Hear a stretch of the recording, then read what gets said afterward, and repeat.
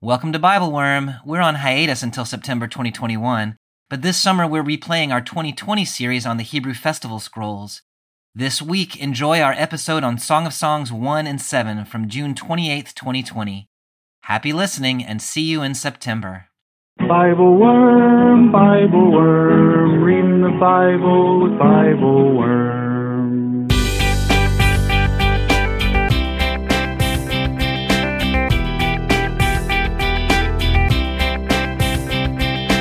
Hello and welcome to Bible Worm, getting to the core of the biblical text.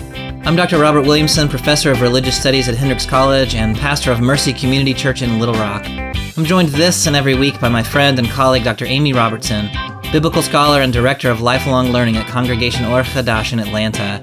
We're here every week to discuss the biblical text both as scholars and as people of faith, one Jewish and one Christian. This week we continue our summer series on the forgotten books of the Bible, turning our attention to Song of Songs 1:12 to 2:6 and 7:1 to 13. We wonder at the presence of erotic love poetry in the biblical canon and wrestle with what it means for our understandings of bodies, sexuality, and God. We explore themes of sexual empowerment, invitation and consent, and the joy of sex. We think about how the song invites us to admire and respect human bodies, challenging a culture that alternately shames and sexualizes bodies for profit. Mostly we consider how this ancient text, set free in our churches and synagogues, might empower us to speak more authentically about human sexuality. Thanks for joining us.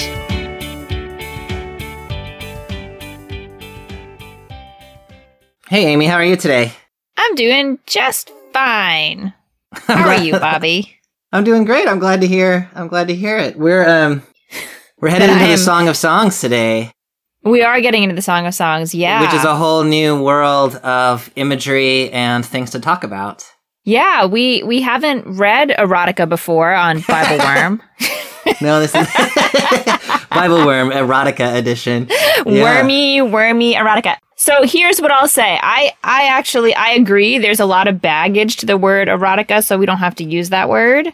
But this is the Tanakh, the Hebrew Bible's really like the only exploration of what I would call like embodied love, like human embodied love. Yeah. It's a series of poems that are mostly spoken by two lovers. Sometimes there's other voices thrown in there. Yeah. The woman speaks more than the man. Yeah, it's pretty rare to have female voices kind of at the forefront in the biblical text. The last thing I'll say, is that it's pretty silent on the central theological and historical themes that occupy most of the biblical text. Like, there's the whole biblical story happening over on the left, and then there's this happening on the right. Yeah. You know?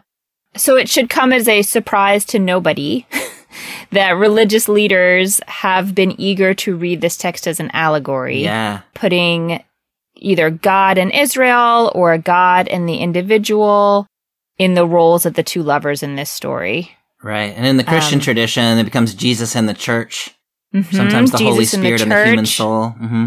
But those are all allegorical readings. If we read it in its most straightforward sense, this is about embodied human love. That's right. That's so interesting to me. And one of the things that sometimes surprises people when I talk to them about Song of Songs is that nowhere in the entire book of the Song of Songs is God mentioned. God's name appears nowhere in the book.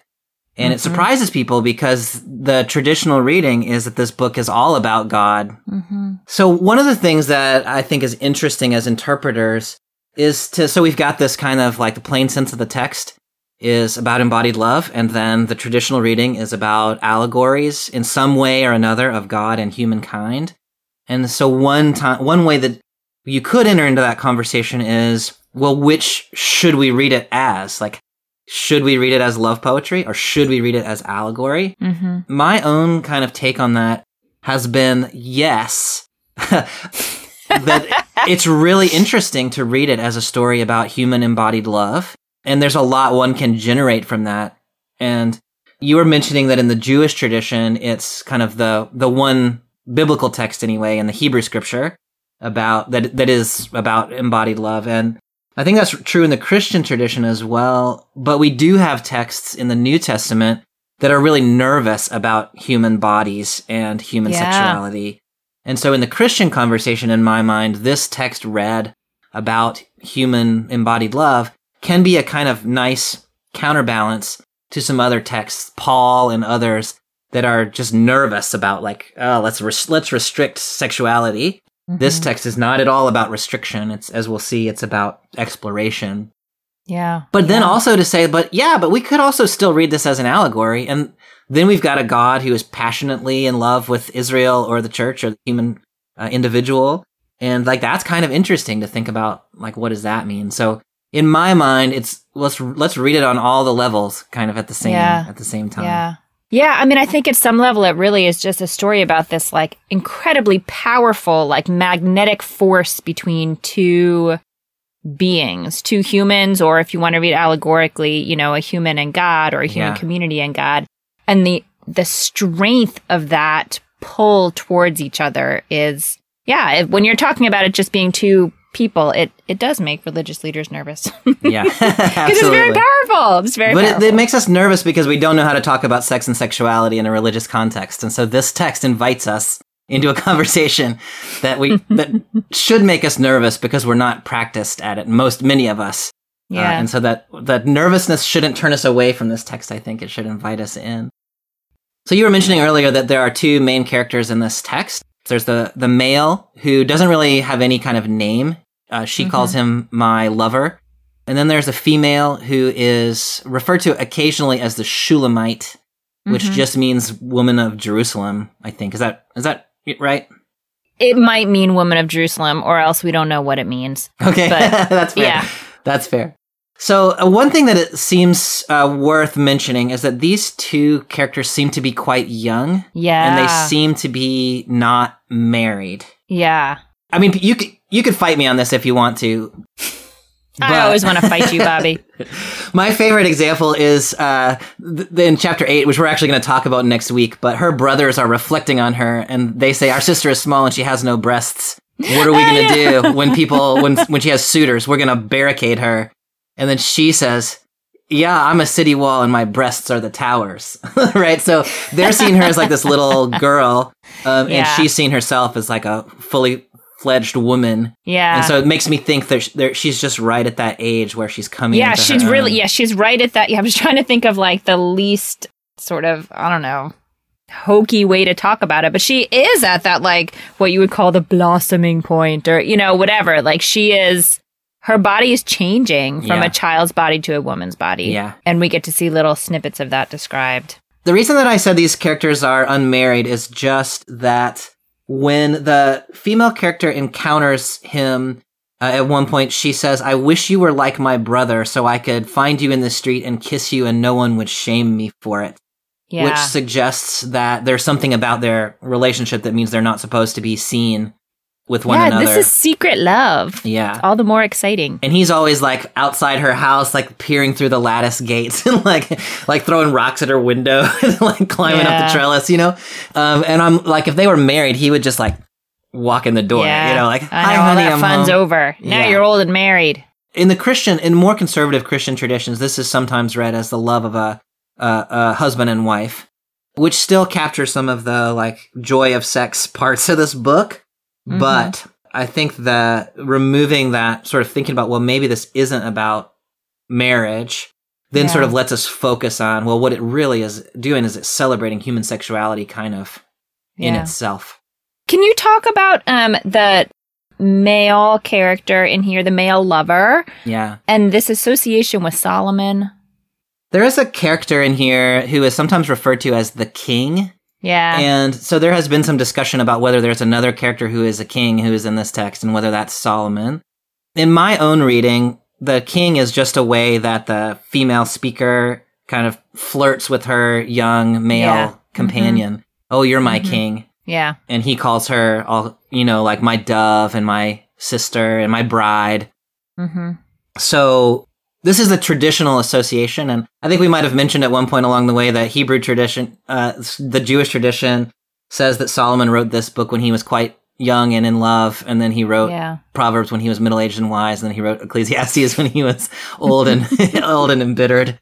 So probably there's not any historical reliability to any of that, but it's a good tradition. Yeah. Okay, so today we're going to read chapter 1, verse 12 through chapter 2, verse 6. So I'll begin with 1:12. I'm reading in the Common English Bible today. With my king close by, my perfume filled the air. A sachet of myrrh is my love to me, lying all night between my breasts. A cluster of henna flowers is my love to me, in the desert gardens of En-gedi. Look at you, so beautiful, my dearest. Look at you, so beautiful. Your eyes are doves. Look at you, so beautiful, my love. Yes, delightful. Yes, our bed is lush and green. The ceiling of our chambers are cedars, our rafters cypresses. What's going on in this scene, Amy? So this scene starts in the woman's voice, the way I read it. Yeah. And she's describing her lover laying down, and then is focused first on the sense of smell. Like there's this real focus on like her perfume, and then him as also a like beautifully smelling thing lodged between her breasts. And then it goes on. In the JPS, it says in verse 14, my beloved to me is a spray of henna blooms from the vineyards of En-gedi. And vineyards of En-gedi lie a little bit in parallel to breasts. Yeah. It's poetry, which suggests that probably she's not really talking about vineyards. And so it's describing in a very sensual way the way that their sort of bodies are together. I love the way you describe that. The Song of Songs does this. It's working on these two kind of levels at the same time. There's a double entendre that kind of goes throughout this. So one can read this as she's lying in bed. There's perfume and there's myrrh. She's wearing like a little satchel of myrrh around her neck. And it's just very kind of straightforward description of like the way her body is perfumed. But that line that you're pointing to, a sachet of myrrh is my lover to me. The little satchel of myrrh now it is her lover, and so he is lying between her breasts in the night. And so there's this, you kind of have this sense of like, wait, are they talking about? What are they talking about exactly? Yeah. And which is why when you ask the question, what is happening here? I like had this big pause because the poetry is, yes, it's intentionally pointing in different directions and it's suggestive and it gestures towards things. But it's intentionally leaves it at that. Yeah. You know? The way I say it in my book is the Song of Songs will make you blush, but it won't get you arrested. By which I mean, like it's erotic, but it's not explicit. Like it's withholding, but it's suggestive. And so it sort of opens the door for you to think in these kinds of ways. Yeah. And I think it's inviting you to think about it in this kind of more erotic way, but it sort of allows you to read it on a more plain sense way if you want it to. So then after this, in verse 15, I see a change of speaker. I see the woman was speaking. Yeah. And then the male lover is speaking, and praising her, right? You are beautiful, my darling. Your eyes are like doves. Yeah. And then the way I read it, it switches back. She says to him, and you are handsome. You are beautiful. That's the way I read it too. So he has commented on her beauty, and then she responds by commenting on his beauty. I really love that in my, it's so sweet that they're like mutually affirming of one another and they're taking the time. When he says you're beautiful, then she says no, you're beautiful. Like it's this really kind of uplifting, encouraging, empowering or something. I don't know exactly. Yeah, no, it is. It absolutely is. Now then she goes on to say, our bed is lush and green. The ceilings of our chamber are cedars, our rafters cypresses.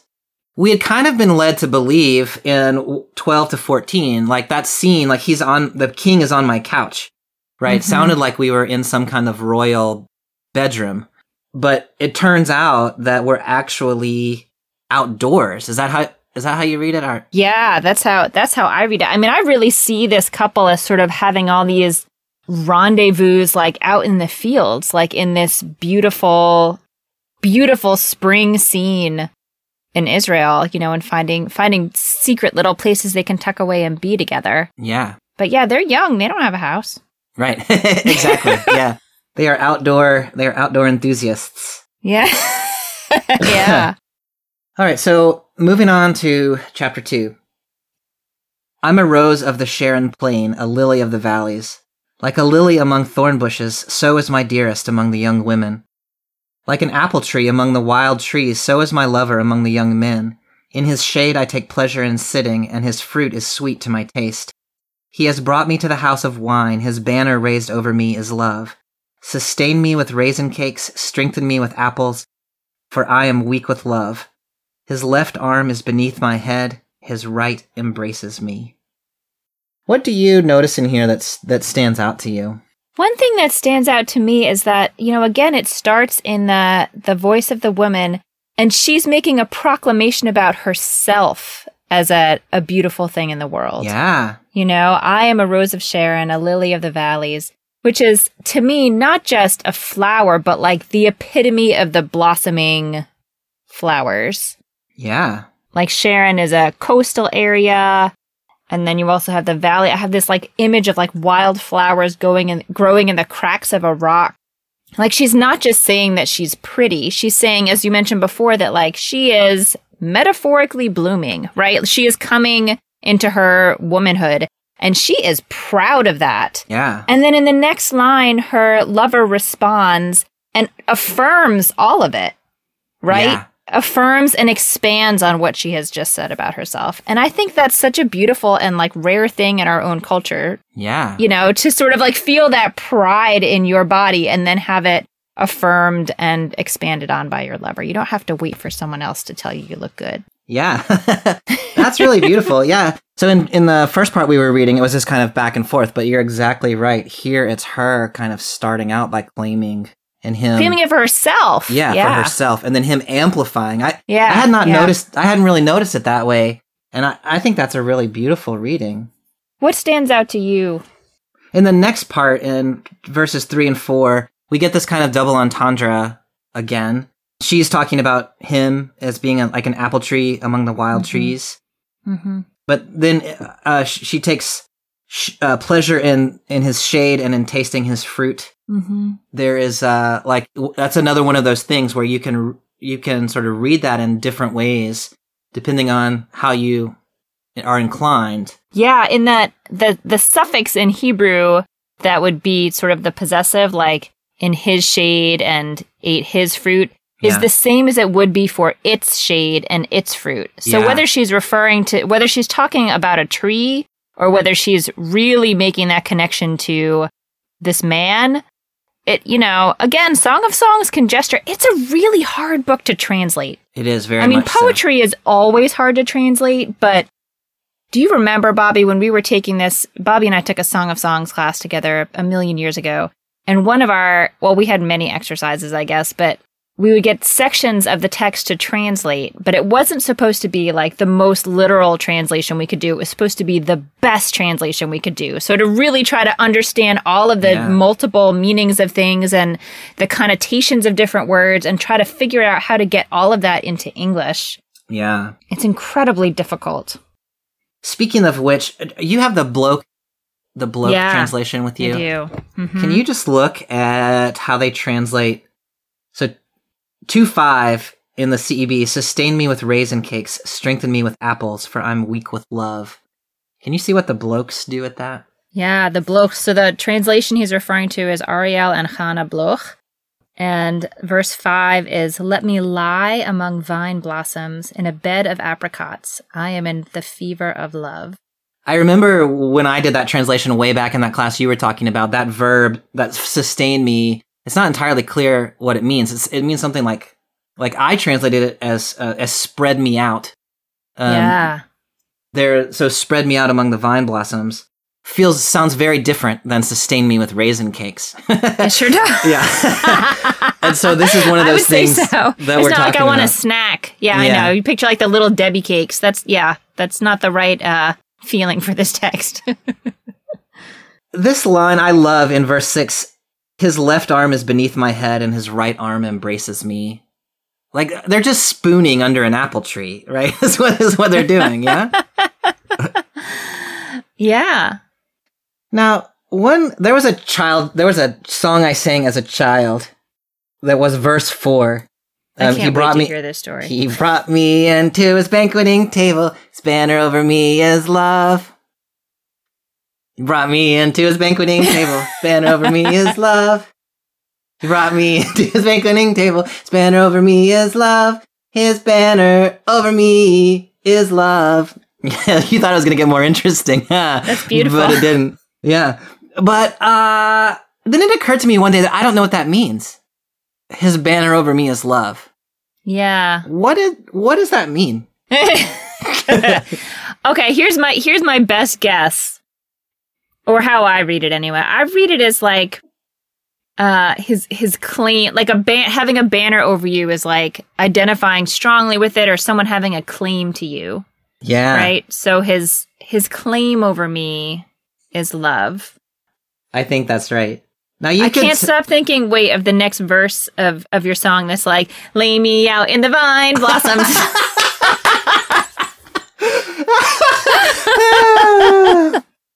Yeah, we never sang that one. No, that's probably good. Yeah. That's the grown-up version. My childhood Presbyterian church. Yeah, but what you're pointing out, hilariously, I think is important, because when we sang that song, the he in that patriarchal language that we were using was God, right? Mm-hmm, mm-hmm. And so this can be and has been read in this kind of really, I think, kind of interesting allegorical way. Like, to think about God is willing to, like, hang a banner over us and say, like, I will fight for them. The creator of the universe loves you so intimately that God will, like, lie down and, like, hold you while you're sleeping in this kind of divine spoon.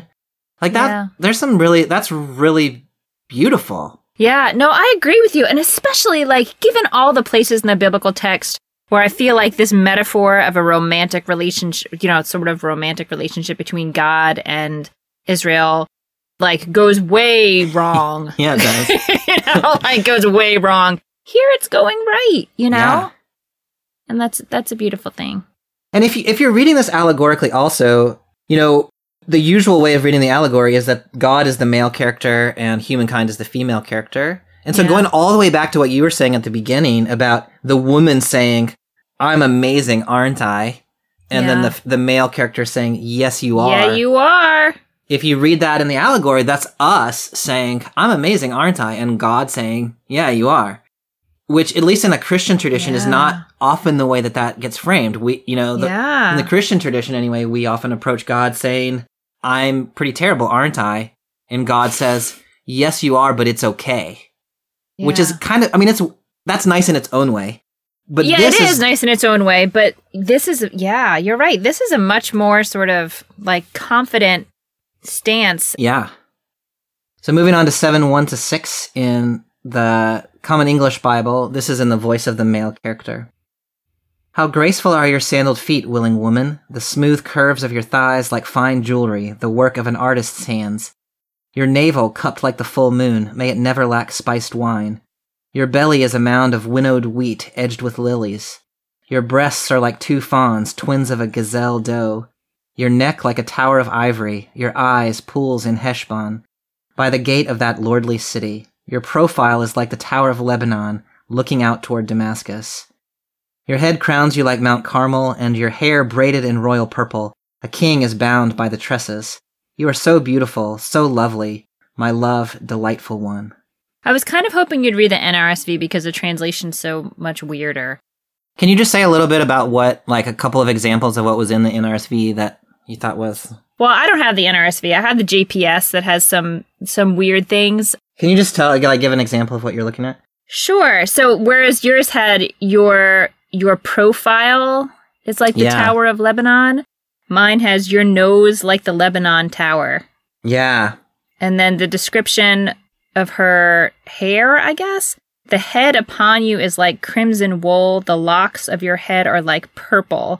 A king is held captive in the tresses. Like, you picture this little dude stuck in her wiry, woolly purple hair. Yeah. I think your point is well made. Like, the imagery is strange to us. Yeah. Yeah.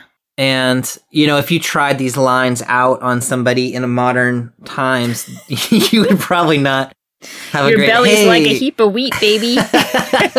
Your nose is like a Tower of Lebanon. Like, these are not things that are going to score you points. Yeah. Yeah. So, one can sort of puzzle through, and people have sort of puzzled through what all the images are exactly trying to. But it's almost beside the point, right? I think so. I mean, so what this poem is doing, it's the male character describing just the body of his female companion. Mm-hmm. Starts at her sandaled feet and then goes to thighs, navel. He's like moving up her body toward her head. There's a word for this. When a body is described, it could be either from the top down or from the body up in this sort of like, loving and appreciative language. It's called a wasf. Yeah, the wasf normally, it's a form of Arabic poetry. Is that right? Yeah, I believe so, yeah. But it's so interesting to me in the way that it just, like, it lingers over the body. But it's not a sort of objectifying linger in my mind. It's an admiring linger.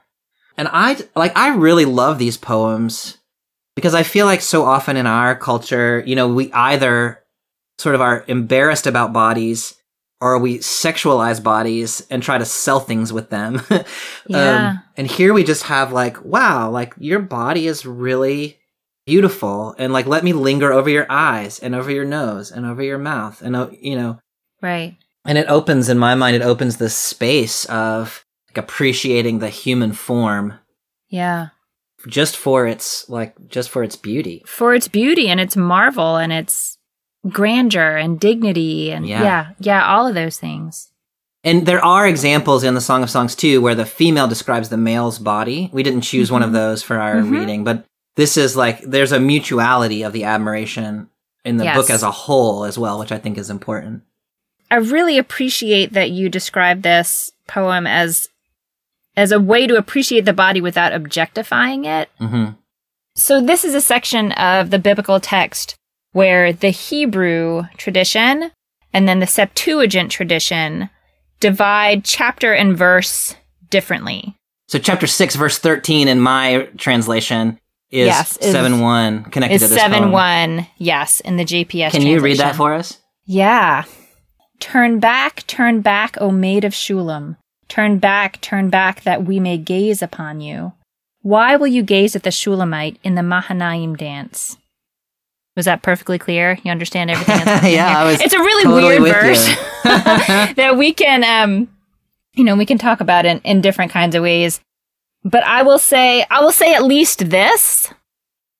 The presence of the word we there, that we may gaze upon you, made me uncomfortable, made me feel like, whereas there had been this sense of mutuality and dignity and respect in their appreciation of each other's bodies, as soon as there was a we may gaze upon you, I just personally started having this reaction of like, wait, who's we that's gazing at this woman? That's interesting. The Bloch translation of it suggests that this is a group of women and they're like dancing, like they're sort of picturing like it's like a bar mitzvah party or a wedding where the group splits into two and one person dances down the aisle between and her friends are like, go Shuli, it's your birthday, and like celebrating her, right? And then to have a sort of wasif after that is like, who is offering this? Is it the group of women or is it the lover?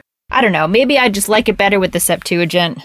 Yeah. Just holding that wasif separate.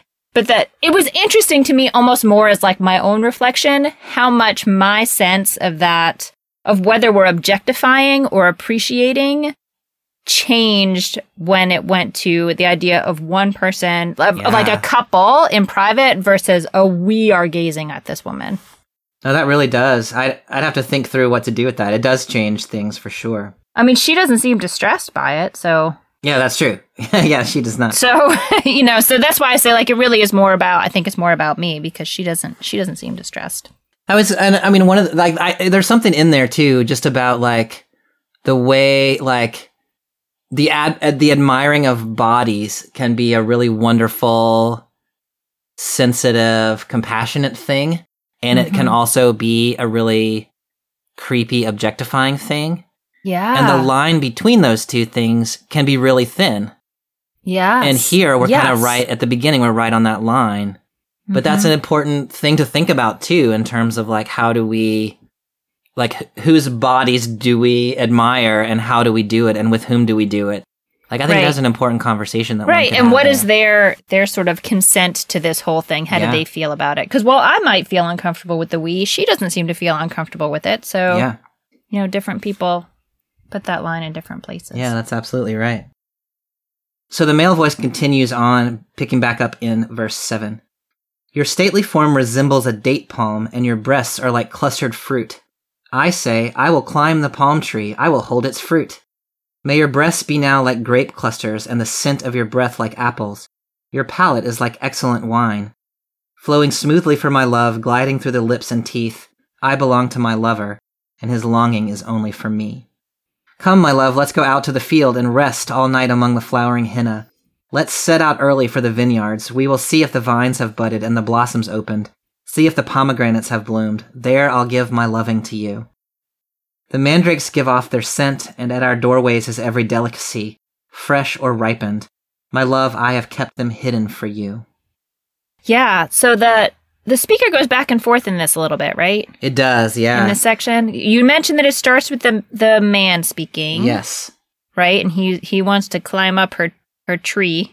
That is one of my favorite lines in the Song of Songs. Because the song, like her poem back in chapter 1 was so subtle about the eroticism of it, like, is that sachet of myrrh really a sachet of myrrh, or is that something else? Right. And at least in the CEB, your breasts are like clustered fruit, I will climb the tree, I will hold its fruit. Like, that is such a clumsy attempt at, like, double entendre. Like, he just names it. And I feel like that is such a lovely thing. If you imagine him as like a teenage boy, you're like, yep. There you go. Yeah. He's like, oh, I see what we're doing here. I totally get it. Trees. Okay. Yeah. She's like, oh, no. Yeah. I think she interrupts him in the middle of verse 9. So in this translation, he says, your palate is like excellent wine. And then she says, flowing smoothly for my love, gliding through the lips and teeth. I belong to my lover, and his longing is only for me. Yeah, I think that's right. One thing that's interesting to me about that is that she kind of interrupts him there in verse 9, and then she speaks all the way through the end of that. She's like, okay, enough. Yeah. So do you make anything of that? Like, he is waxing eloquent, and she steps in there and finishes. Well, and she steps in there a way that's sort of like, okay, let's go do this thing. Yeah. Yeah. I mean, she's like, okay, let's go. Yeah. Let's go find a place to be together. Come, my love, let's go to the field. Yeah. Yeah, because I mean, he offers this whole wasif, and then he like offers his summary of the wasif, right? So like, he's described her whole body, and then he says how beautiful you are, your stately form, I'm going to climb your magnificent tree. But yeah, there is a certain point where she's like, enough talk. Yeah. Let's go and actually be together. Yeah. Just pretty, like, it's a pretty empowered stance. It really is. One of the things that I really like about that is, you can see him as a little awkward or a little shy here, but you can also read him just at, like, there's this sort of, he is expressing his desire, but he is waiting for an invitation. Oh, I like that. He's not forcing her into the field or like assuming she wants to go or anything like that. So he sets the stage, but he leaves it to her to say, yeah, like there's actually a consent demonstrated here. I really like your reading, and I like the suggestion that he is holding space and taking time to allow her to, to take the lead on any kind of like physical relationship that they're going to have. And she does. Yeah. When she's ready. Yeah. Yeah, I really like that. So we've gestured along the way to some kinds of connections with contemporary life, but I'm really interested as you sort of reflect on this passage as a whole or parts of it. What do you see as the connections between this ancient text and contemporary life? Gosh, Bobby, this is one of those great conversations we've had where I had thought before we started about what I would want to say at this point. Yeah. And now my head's in a really different place. Yeah. And I think I need to go with sort of where we ended up, which is holding space for thinking about what is the difference between appreciating the human form and appreciating the body of someone that you have this incredibly strong draw to. Yeah. And objectifying that person and seeing them only as a body that you are drawn to. Yeah. And I don't know if it's a matter of, you know, the woman in this text, the female voice, feels good about herself and will claim her strength and beauty very openly. And the male voice is affirming and expanding that. Yeah. If that makes it feel good and okay, or if it's that most of this conversation seems to be private and that makes it feel good and okay. Yeah. But I think this is a hugely important question for us because I feel like our communities tend to go back and forth between super like hypersexualizing and objectifying women and simultaneously pushing this whole conversation underground because we don't know how to do it in a respectful way. And so it gets so extreme that we don't know how to handle it. And so we don't want to talk about it at all. Yeah. Americans like to do that. We like to push things to extremes and then push them out of the conversations that happen in church and synagogue, even though they're all over our culture. Yeah. I don't have a very hard conclusion to put on that other than this text is evidence to me that it is possible. It is possible to appreciate the details of the human form and how powerful they are and how beautiful and strong they are without moving into that place of objectification. But it is a really fine line. No, I think that's right. It's so interesting to talk about this text from 2,500 years ago as modeling ways that we might, as a contemporary people, talk more For positively real. about sex and sexuality. But I really think that that's a good way of reading this text. And the fact that it's a biblical text, which has canonical status in both the Jewish and Christian communities, to say, like, this text deserves a voice in the conversation that our communities have about sex and sexuality. And we should be finding ways of inviting people into a constructive conversation that raises questions, for sure, as this text has done for us, but also enters in with, with a positive view and with an admiration of bodies and with an appreciation for sexuality and with a little bit of a sense of humor about, we need to be able to laugh at like kind of the fumbled attempts. I'm going to climb the tree. yeah.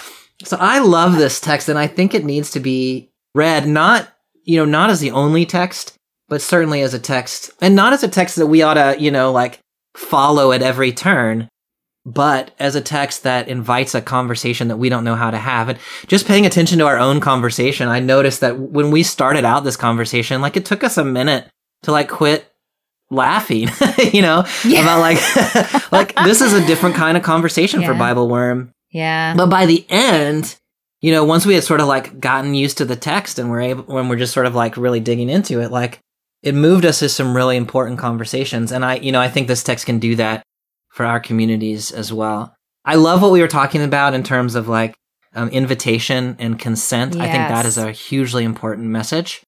The other thing that I love in this text is thinking about that What's If poem. And, you were commenting on how weird the imagery is. And it really is weird. And these kinds of ways of talking about bodies would not work in contemporary culture, which to me, it's something that it says something to me, which is pretty obvious, I guess, but the beauty standards of, first millennia BCE Israel don't make any sense to us in 2020 in North America.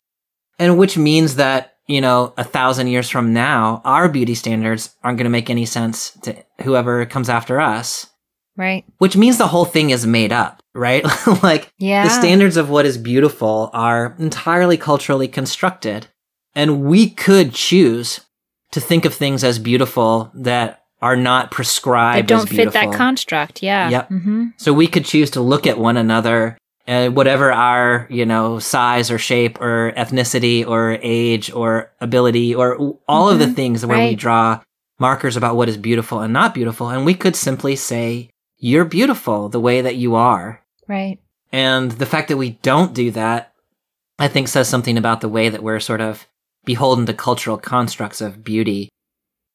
And it's beautifully put. I love that we don't there's no frame of reference to what other people look like in this text, Yeah. right? He's looking at this one person's magnificent body and comparing it to various things in the world. Yeah, it's beautiful. Exactly right.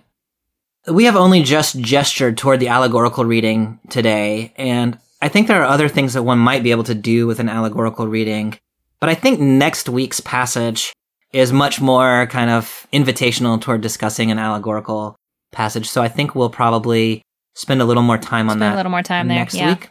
But I think just spending some time thinking about sex and sexuality and body positivity and consent is well worth the time for this week.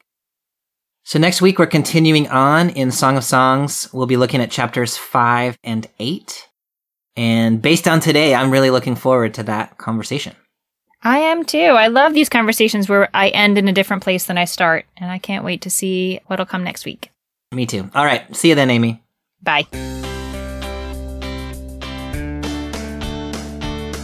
Thanks for joining us for another episode of Bible Worm. Next week, we continue our discussion of Song of Songs, looking at chapters 5 and 8. We hope you'll join us. Until then, keep on digging.